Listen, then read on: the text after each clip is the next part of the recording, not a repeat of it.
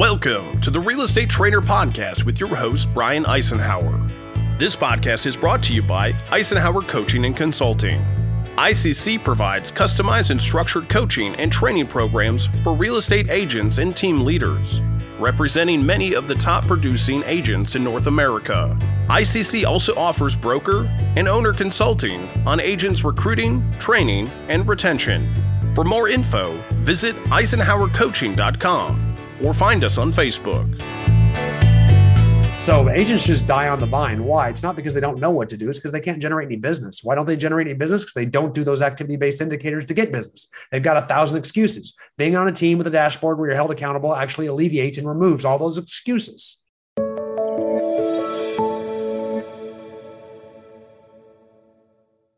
I'm going to show you kind of a clunky version of what a real estate team's dashboard might look like. And I'm going to point out a section of the dashboard that will surprise a lot of you, and it will generate questions from a lot of you.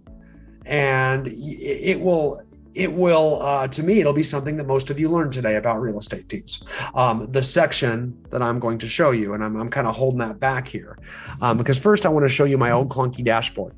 And when I say my old clunky dashboard, I mean it is literally an old clunky dashboard. I'm old. I'm not a young person. So because of the fact I'm not a young person, I love Microsoft Excel. Now, a lot of the teams we coach at ICC are some of the highest performing teams and brokerages in the country. They sell thousands of homes a year. They have very elaborate, fancy auto-populating dashboards, and that's cool, and I love that. I don't dislike that. This dashboard, though, is something I've just used forever, so I like to teach with it.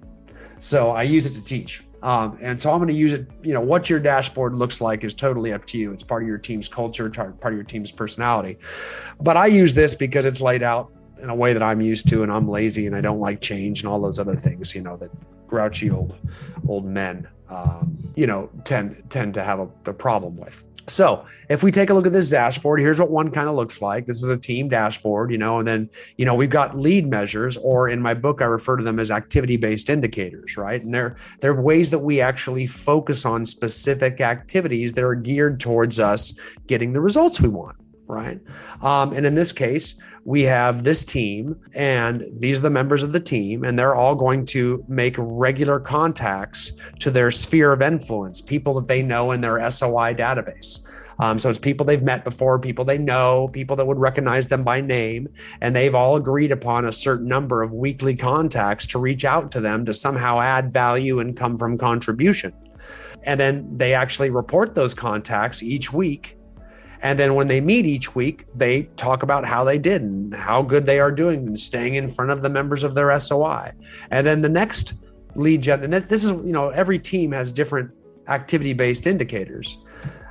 They may also be growing their sphere of influence by growing the number of people that are in it. Like someone has 200 people in their SOI, they might have a goal to grow it to 300 by the end of the year. So they might try to meet and add 2 people per week to their SOI database so that they go from 200 to 300 people in their SOI per year. So they actually commit to certain numbers of people they're going to add to their database per week. Then this team has a goal to hold a certain number of open houses per week, per person. They could be trying to follow up with online leads that they've got coming in. So they have a certain number of tasks they have to do in their action campaigns and their CRM. So they've got to make sure that there are no outstanding tasks at the end of every single week. So they've done all their follow-ups and all their nurture contacts with every lead that comes in. They have to do a certain amount of online lead contacts. They got to keep their response time to every single incoming online lead to 5 minutes or less. And here, the leaders of the team actually have to do recruiting appointments. Again, every team is different. And you'll see this in the book as well, too. There's tons of different ways to generate business. I've got teams that do expired listing contacts, FSBO seller contacts, farming contacts, social media posts, blog content written. You can go all over the map. There's so many. I could take an entire hour just listing the amount of lead generation activities you can do that are effective activity-based indicators to help you generate more business. But the point of the matter is they need to be listed on your team's dashboard, and you need to have pre-agreed upon amounts of contacts or actions or activity-based indicators that members of your team are going to hit, right? So that's the key, is have them up on that dashboard, okay? Sarah asked, are the smaller SOI contacts and their direct correlation with more online lead contacts due to having smaller SOO? I don't know what SOO is, so maybe put that, I think it could be a typo, it could be SOI. Oh, sorry, SOI. Okay, got it. So yeah, the smaller SOI contacts, maybe it is. I mean, it could. I just made up these numbers because this is not a real scoreboard. But yeah, I mean, you can only have people make so many contacts. So making 5 SOI contacts a day, is quite a bit. I mean, because those are longer conversations. Those are people you know. So, I mean, online lead contacts, half the times, those are just people you don't know. I mean, all the time, they're people you don't know. So you're just hanging up. You're just getting people hanging up on you, all the time. So those are quick calls. It's like, hey, how you doing? I'm not interested. Click. Well, there's one contact because we talked to somebody that counts as a contact. Whereas your SOI, it's how you been? How are the kids? Blah, blah, blah. It just takes a lot more time, right? But yes, I mean, there could also be a direct correlation because depending on how many leads you're getting per month, you're getting a lot of leads, you may have to cut down on the SOI contacts. But I will say this, of all the different contacts that are most important, SOI is the first and foremost most important thing. So don't ever, ever, ever have a team that does not encourage its agents to build their own database, their own book of business from the people they know. You always need a referral database, an SOI referral database. That is the bulk of the business. That is the part that will never be replaced in real estate. And that is all the top teams get the vast majority of their business from an SOI. Always. All the top agents do, all the top teams do. That is, I know there's all these bright and shiny shortcuts people try to chase, but what the top teams know is, you want to build that book of business first and foremost. And no one worth their salt in real estate is going to argue that one. That is for sure. Okay. That is for sure. So there you go. And yes, I see on here, we include Facebook. That's a great ABI. Maybe they have to do a certain amount of posts. Maybe they have to interact with other people's posts. Like Christine, was talking about how they do the 5-5-10. That's something we teach to our clients at ICC, that they, or I think it's the 10-10-5, where we comment on 10 posts. We like 10 posts, and then we do 5 post shares or 5 post interactions. That's great. So we don't even post at all. We're just interacting there. Or we could be saying they have to do 1 Facebook Live a week, or they're doing something to get out in front of their people to keep that mind share. That's different social media content that we're writing, creating, and posting. That's great too. Those are all different activity-based indicators. Okay. So there's an endless amount of activity-based indicators out there. There are so many ways to lead generate for business, so many different ways. And most agents, frankly, do none. And most agents on teams, frankly, do none, which is why we have to have a dashboard, and we have to have agreed upon activity-based indicators, and we have to meet every single week. That accountability, that group culture that comes from being on a team is the biggest value to agents of having a team. So if you don't do it, and now agents won't tell you that. They'll say, I want to be on the team for leads, or that's usually leads. I just want your leads, right? That's what agents think, but that's a follower mentality, unfortunately, is they just want the money. They just want the business. They're not leaders yet, So they just say, give me money, right? They don't realize the importance of accountability, even though they haven't been able to generate enough on their own. Yes, they want your mentoring. They want your training for a while. That usually goes away after a short period of time. And all that's left is accountability. And no one likes accountability because it's getting people to do what they don't want to do. No one wants to be held accountable to go to the gym because they want to go to the gym. They want the results, but they don't want to be made to go. They want to go to church. They think that's important too, but they don't want to be made to actually go. They just want to get the results from having been to church, right? So you don't have to like the activities. You need to like the results. And then you need something to force yourself to do the uncomfortable activities. And that's what that weekly team meeting does. And having a dashboard and all the accountability of the team is it actually helps agents do the uncomfortable things they don't want to do to get the results they want. And that's the key to being on it. To me, it's the most valuable thing a real estate team provides to agents. How do I know this? Well, let me tell you, I've ran some of the highest producing agents in the country. Highest real estate brokerages in the country. A lot of my brokerages, and I'm still an owner of many of them, they have 500 agents in them.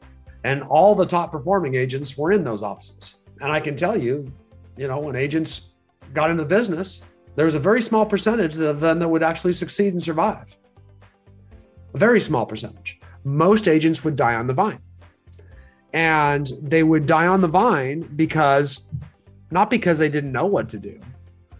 They learned what to do. Because when they come into the business, they're all bright-eyed, bushy-tailed. They just tell me what to do. I want to know. So that first 6 months, maybe even a year of the business, they're learning everything. They're attending classes. They're talking to mentors. They're absorbing like a sponge. They get knowledge. Knowledge is not king in real estate. Knowledge is just, usually an excuse. Once they know, then they say, I already know that. I mean, they didn't do anything with it, but they already know it. Everybody knows you should get your SOI together or do one of the many things you could do to generate business in real estate. And then they may start doing it, they may not. But the hard part is keeping doing it, stay in activity, especially when you get a few clients. Usually you quit, you just work on the clients and you forget to keep trying to generate new business, right? That's where the team's value, and that's where the dashboard, that's where the scoreboard come in. It's the most important thing that's missing. So I saw that agents, when they came into my brokerages, if they went on teams, they survived, they succeeded at a much higher rate. I would say about 50 to 60% of agents that went on teams survived, which is a great number. That's a great number. The agents that survived in real estate that went on their own was less than 10%. I mean, most of them didn't make it. They really didn't. I mean, 33% of agents quit the National Association of Realtors within 1 year. 87% don't make it 5 years. Those are the national numbers, and they've been that way for decades. So agents just die on the vine. Why? It's not because they don't know what to do. It's because they can't generate any business. Why don't they generate any business? Because they don't do those activity-based indicators to get business. They've got 1,000 excuses. Being on a team with a dashboard where you're held accountable actually alleviates and removes all those excuses. See what I'm saying? So that's the key. So these little simple things make all the difference in the world. Why agents don't acknowledge that they need this? I don't know. The ones that do are pretty self-aware, and they tend to succeed and get a lot higher. They get humble. They get humble with an industry that has one of the highest failure rates in the history of professional businesses, All right, so let's get back to my dashboard because I still haven't shown you the cool stuff. I'm getting there. Great questions though, gang. Thank you. Then we have like conversion measures on here as well too, okay? So I just showed you the activity-based indicators at the top. Then conversion measures, we might track the amount of listing appointments set, the amount of listing appointments had, the amount of listing agreements signed. We might track the amount of buyer appointments set, buyer appointments had, by agreement signed, and then contracts ultimately written. Why do we do this? It's accountability here. And it also, it helps us diagnose problems. I mean, if someone's setting a lot of buyer appointments, but they're not having them, they're setting weak appointments that people aren't showing up for. So what are you saying on the phone if you're setting a lot of appointments, but you're not having a lot of appointments? We can actually diagnose and work on scripts, or if we're setting a lot of appointments and having a lot of appointments, but no one's signing our buyer agency agreements, what are we saying in that appointment so that people aren't agreeing to go into business with us? Are we setting bad expectations? What's happening with our presentation? And then if we're getting a lot of clients to come to our appointments and agree to work with us, but we're not writing contracts, where are we going wrong? How are we not keeping our buyers engaged? I mean, this is probably the biggest problem a lot of buyers agents are having in this new world. And that problem is, there's not a lot of inventory. So we're getting buyer fatigue. And that's a big, big problem. So that buyer fatigue, we lose track. So what are we doing to stay on top of our buyers? What are we doing to stay in front of them? What are we doing to constantly engage them and constantly encourage them to keep looking, or maybe even write more, stronger offers? Are we making sure they're learning from their missed offers? Things like that. And those conversations actually come up in weekly team meetings when we talk about activity-based indicators and conversion measures on a scoreboard like this. We see the problem, we say, what do we do to keep these guys engaged? And we can start sharing our best practices. I mean, you can't have a more engaging real estate team meeting when we're diagnosing problems on a scoreboard and then turning around and, talking about best practices and solutions to overcome those problems. Pretty fantastic stuff, really, So there's the idea. All right, still haven't gotten to my cool part though, but I am giving you a little run through on a very thorough scoreboard here, okay? It's old, but it's thorough. Then we might have training measures down here, right? These are training measures. So let's say we're onboarding new members of a team. Members that coach with ICC, we have a large onboarding library. So members of real estate teams that coach with us, they actually get access to our online learning center at ICC, where they can actually go through an entire course of how to build and generate business from your sphere of influence, how to prospect for business from people you don't know. We can train inside sales agents on there. You might have videos on your whatever customer relation management system you're using or CRM you're using. They usually have onboarding videos that you can have new agents watch. And these are other courses that we provide to ICC clients. But usually you've got, MLS orientation, you've got office orientation, you've got whatever software programs you use orientation. You can create your own training videos, which is actually shockingly easy, especially when it comes to local products like your own MLS forms. You can create your own training videos there for your own MLS forms, for your own MLS software, website where you input and search for listings. You could easily create videos on how to search for property, how to do CMAs. You can create videos for, how to input listings, how to, all of those things. So when people come on board, they can see how to do a lot of those things, if that makes sense.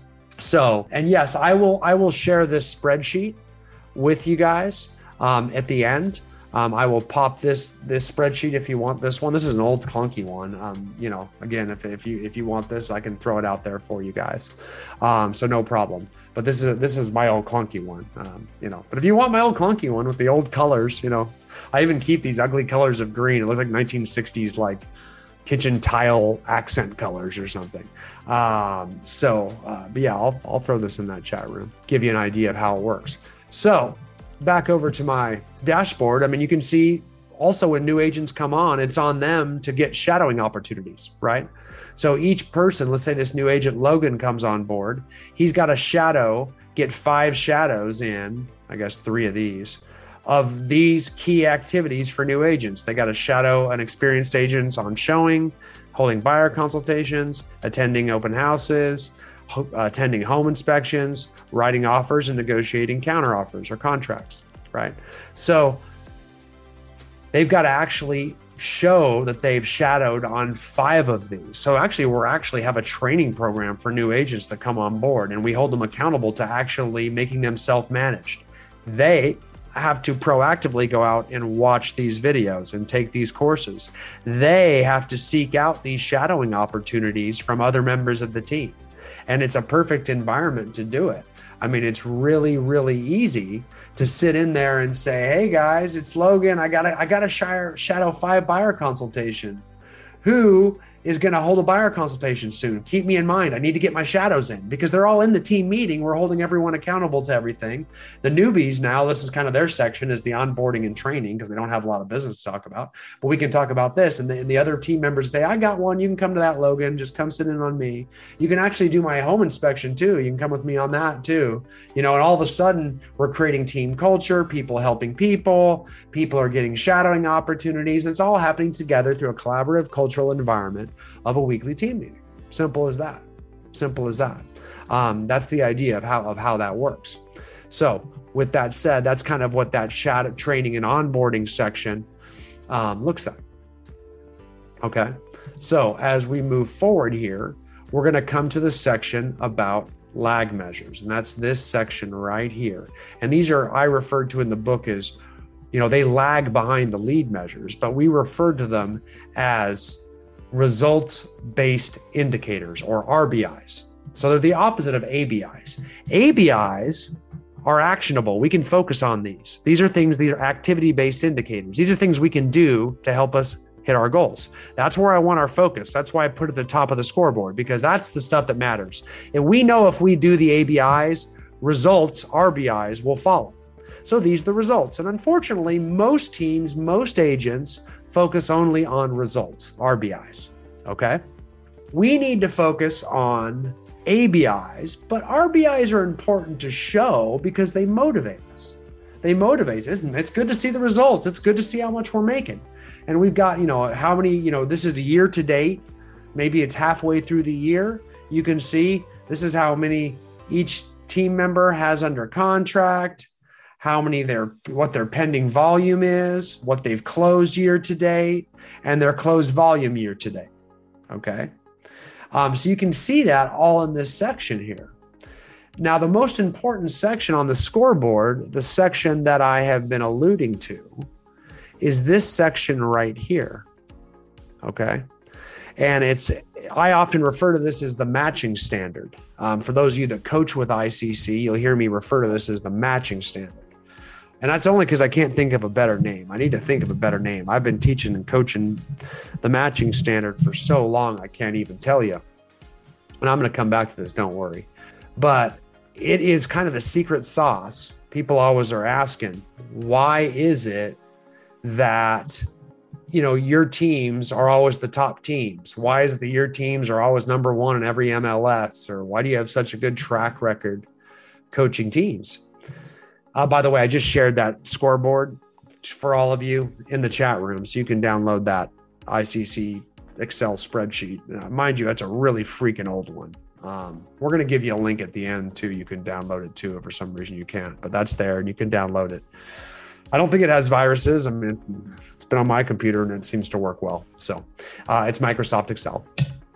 So anyway, with that said, I think there's a lot of reasons. One is we teach all the components, and I lay it all out in the High Performing Real Estate Team book. So please get the book. I'm not trying to sell books here. Trust me, there's not enough of you to, make me really, get rich off the book.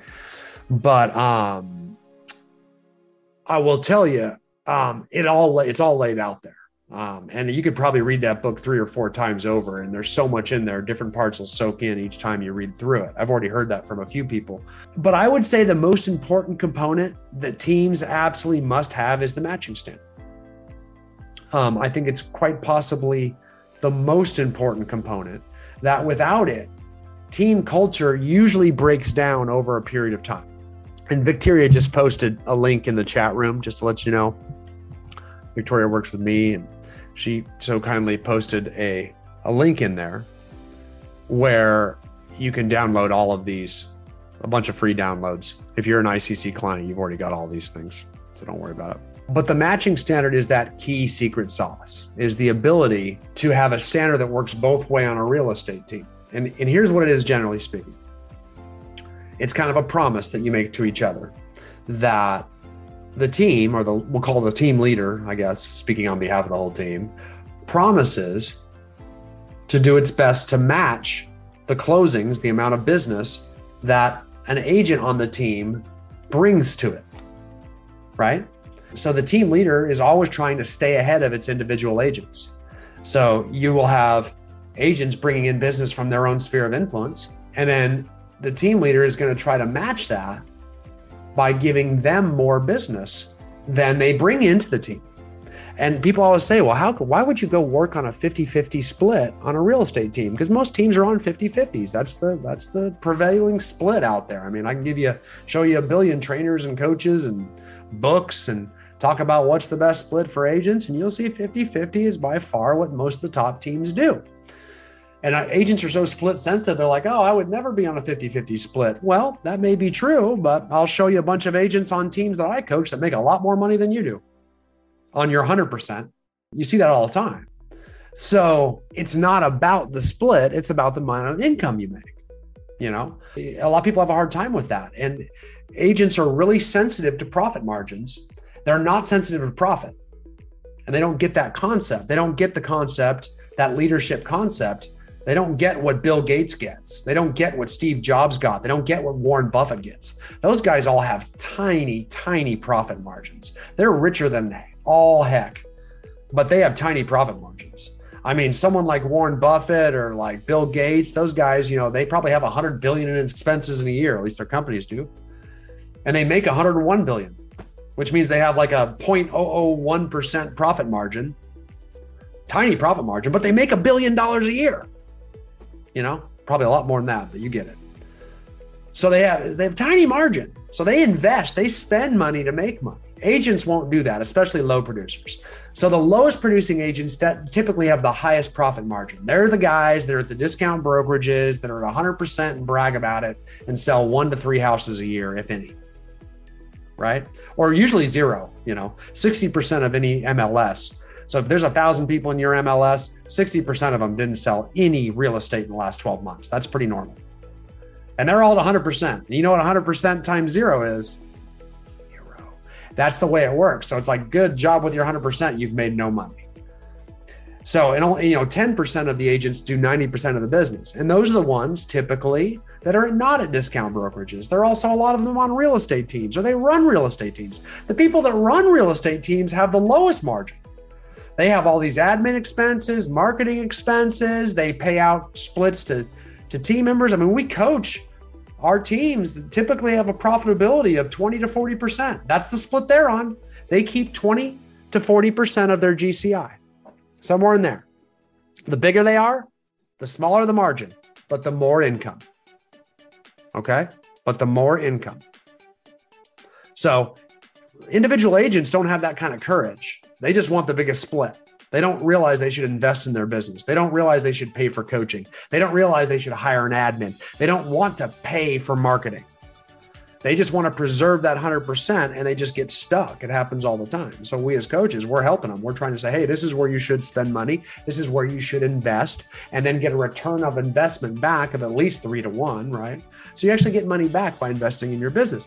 That mindset is very, very tough. Okay, that mindset is very, very tough. When it applies to the matching standard, that 50-50 split, it sticks. I mean, you always wonder, how is that team growing? How are all those agents wanting to be on 50-50 splits? How are they doing that? What are they doing? How is it happening? And it always happens the same way. That matching standard, we stay ahead of our agents. Okay? We stay ahead of our agents. And guess what? This works both ways. The agents have to try and keep up. The team's understanding, though, it is very rare. Let me show you an example here. It is very rare to have many agents be able to satisfy the matching standard. It's just rare. Just like it's rare to have agents succeed in the business. 87% quit after 5 years. So it shouldn't be too surprising that 87% of them cannot keep up with the team. So here's this hypothetical team. And this team, in my opinion, is doing very well. I really do believe this team is doing very well. Okay, so the team leader of this, I just used my wife and a bunch of her friends. This is not real anything, but my wife's name's Robin. So she's the team leader, so we won't look at her. But the rest of the agents, these are, here's a hypothetical person named Melissa, and she's closed, 25 to date. 15 of them, the team gave her, and 10 she's brought to the team. I think this agent's doing very well. Is she satisfying the matching standard? No, she's a little bit behind the team. She's 5 behind. But this is good. This is healthy. She's on the team. She's trying to catch up. She's doing a decent job. The team's ahead of her. I'm comfortable if I'm Robin, the team leader, because I'm staying ahead of her nicely. This is pretty good. I think this is good. I give Melissa an A-. Great job, guys. Keep going. Carrie is actually a little bit ahead right now. So that if I'm Robin, I am now pushing all my leads to Carrie to get back ahead of her, because the matching standard becomes the key determinant in lead distribution. I need to get some leads to Carrie in a hurry because I'm 2 behind her. Carrie's the only person on here I'm behind. So right now, Carrie has earned the right through her production, through her performance, through her willingness to clearly be able to do activity-based indicators, that we got to start shoveling a lot of business to Carrie because she's earned it. And everybody else on the team should be okay with that because Carrie's done the work. She's earned it. We got to stay ahead of her. Okay. We're well ahead of David. David's doing pretty good. I mean, we're doubled him up, but he's only 5 behind, kind of similar to Melissa. We're ahead 10 to 5 though. So, I feel good about David, and David should feel good about being on the team. I mean, David would be crazy to leave the team. If David left the team because he's mad, he's not getting enough leads because they're going to Carrie, he would lose 2/3 of his business. 2/3 of his income would go right out the window. Right away. If he walked away right now. He'd be silly. What he should do is refocus on generating more business so we can force the team leader's hands to start sending more business his way.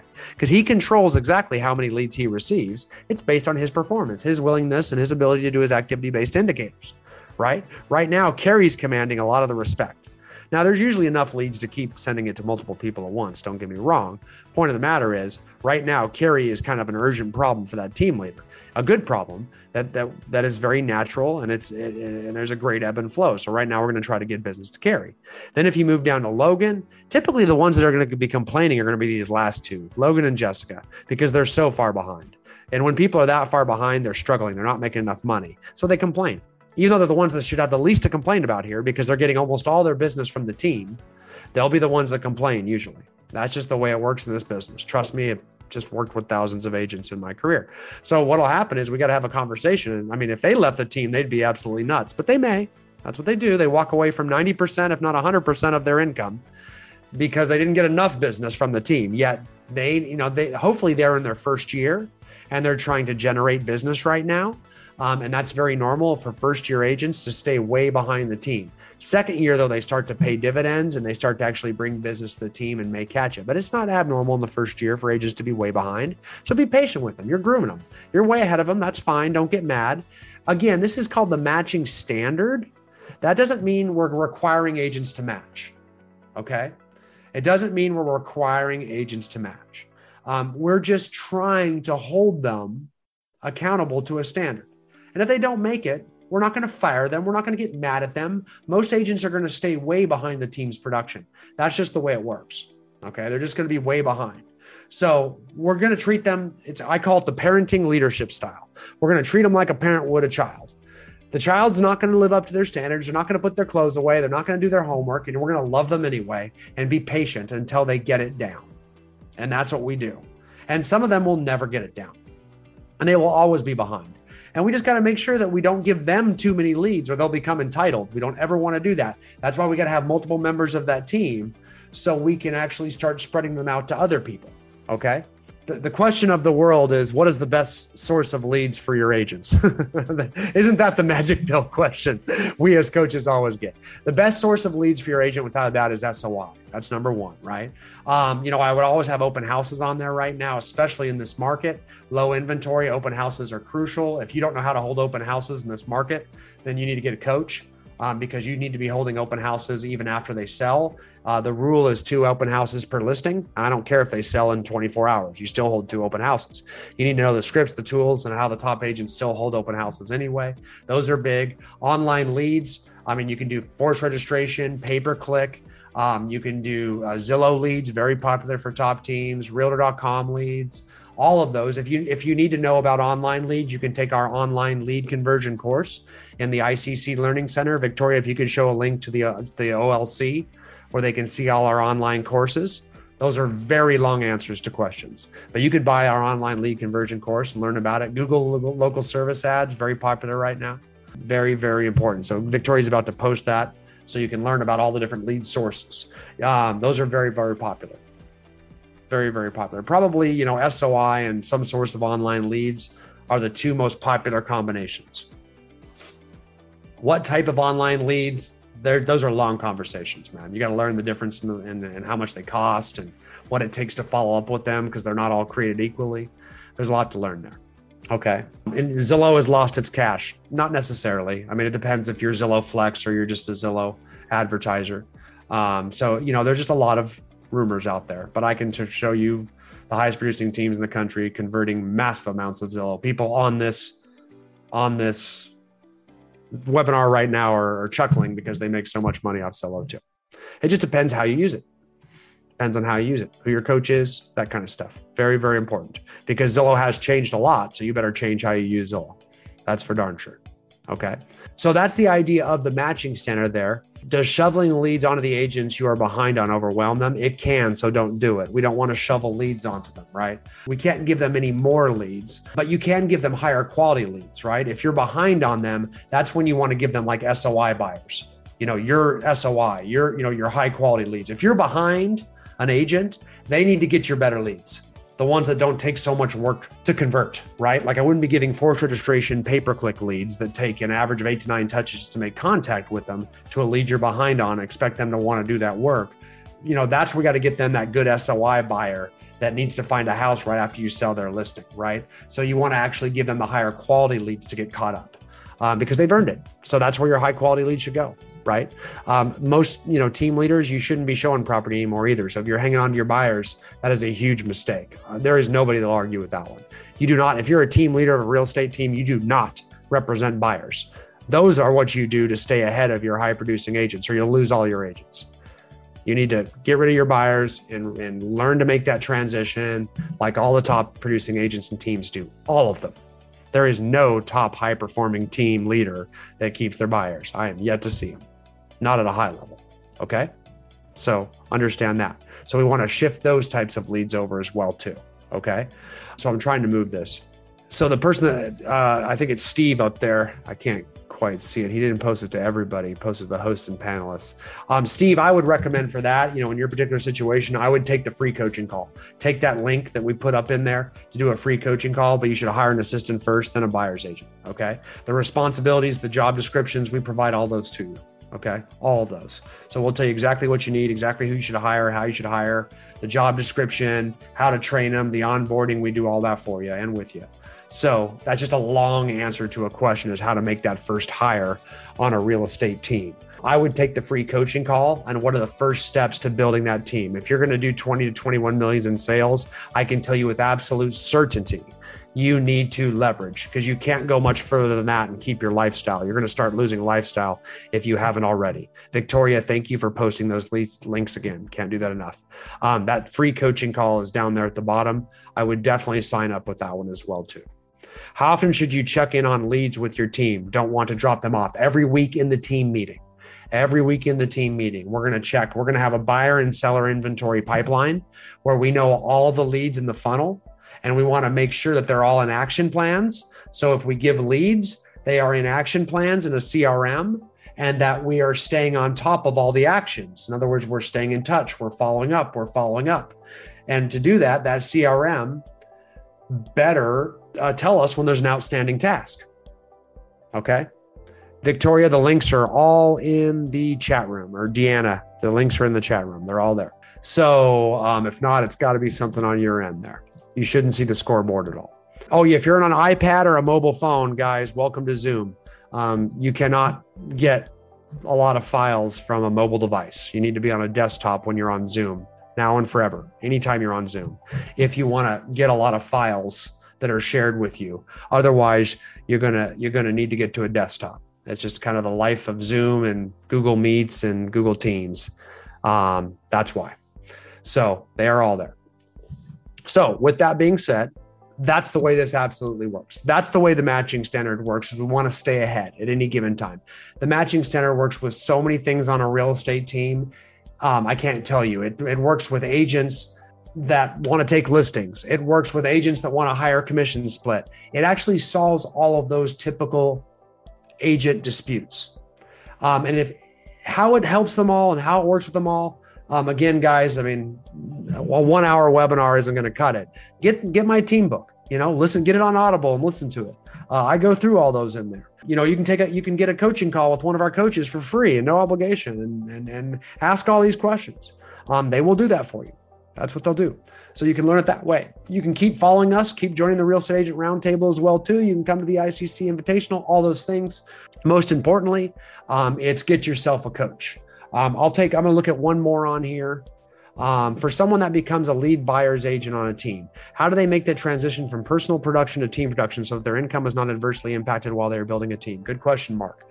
The way that happens, typically we do this all the time, where someone is on a team and they move into a sales position, whether it's a sales manager, a lead buyer's agent, or a lead listing specialist, or depending on how big your team is, could be a lead ISA. Generally speaking, they're still going to sell real estate, but they're going to start getting a percentage of the gross commission income of other members of the team, right? And no, guys, I can't talk about anymore. There's lots of questions. So in about 5 minutes, we're done here, as promised. So what's going to happen is, generally speaking, is as they grow in production, that first year, they're going to still be getting most of their production. Let's say 95 of their income is going to come from their own production, and they'll get 5% of their income from the sales of the other team members. But as they recruit more team members, retain them, coach them into higher levels of production, the next year they might get 75% of their total income from their own sales and 25% of passive income that is generated by the other sales agents on the team. And then the next year, it might go 50-50. And then the next year, it might go 25-75, where only 25% of their business is coming from their own sales. And then 75% is coming from this large sales force underneath them. So it's a gradual change. All the while, both numbers are going up. The total amount of income is also going up, but less of it's coming from their own active income each year, and more of it is coming from their passive income each year. Make sense? So that's the big issue. Is it's a slow build, and it just depends on their performance, because most people want more passive income than active income. Active income is you out there actively buying and selling property. Okay, that's most of it. Most people want less of that, and they want more income that just comes to them from other people's work or from other people's sources. That's what most people want. If you're smart, you want passive income, right? You don't want to be working for everything you get. You don't want to hunt and kill everything you're going to eat. You want some of it to be delivered to you, right? That's why we love a referral-based business, because people just call me and say, will you come list my house? And, if you've never experienced a come list me phone call, it's wonderful. You don't have to do anything to get that. You've already done it in the past. So now it just comes to you. You just kind of stay on touch and stay up to date with your SOI, and they come. That's more passive income, right? Same thing's true with the real estate team, right?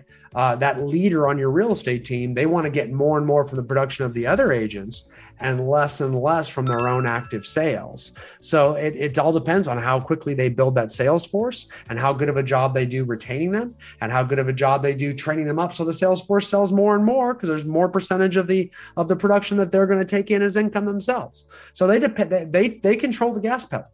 They control the gas pedal. It's just a kind of a gradual shift from passive to active income as we move through it. Okay.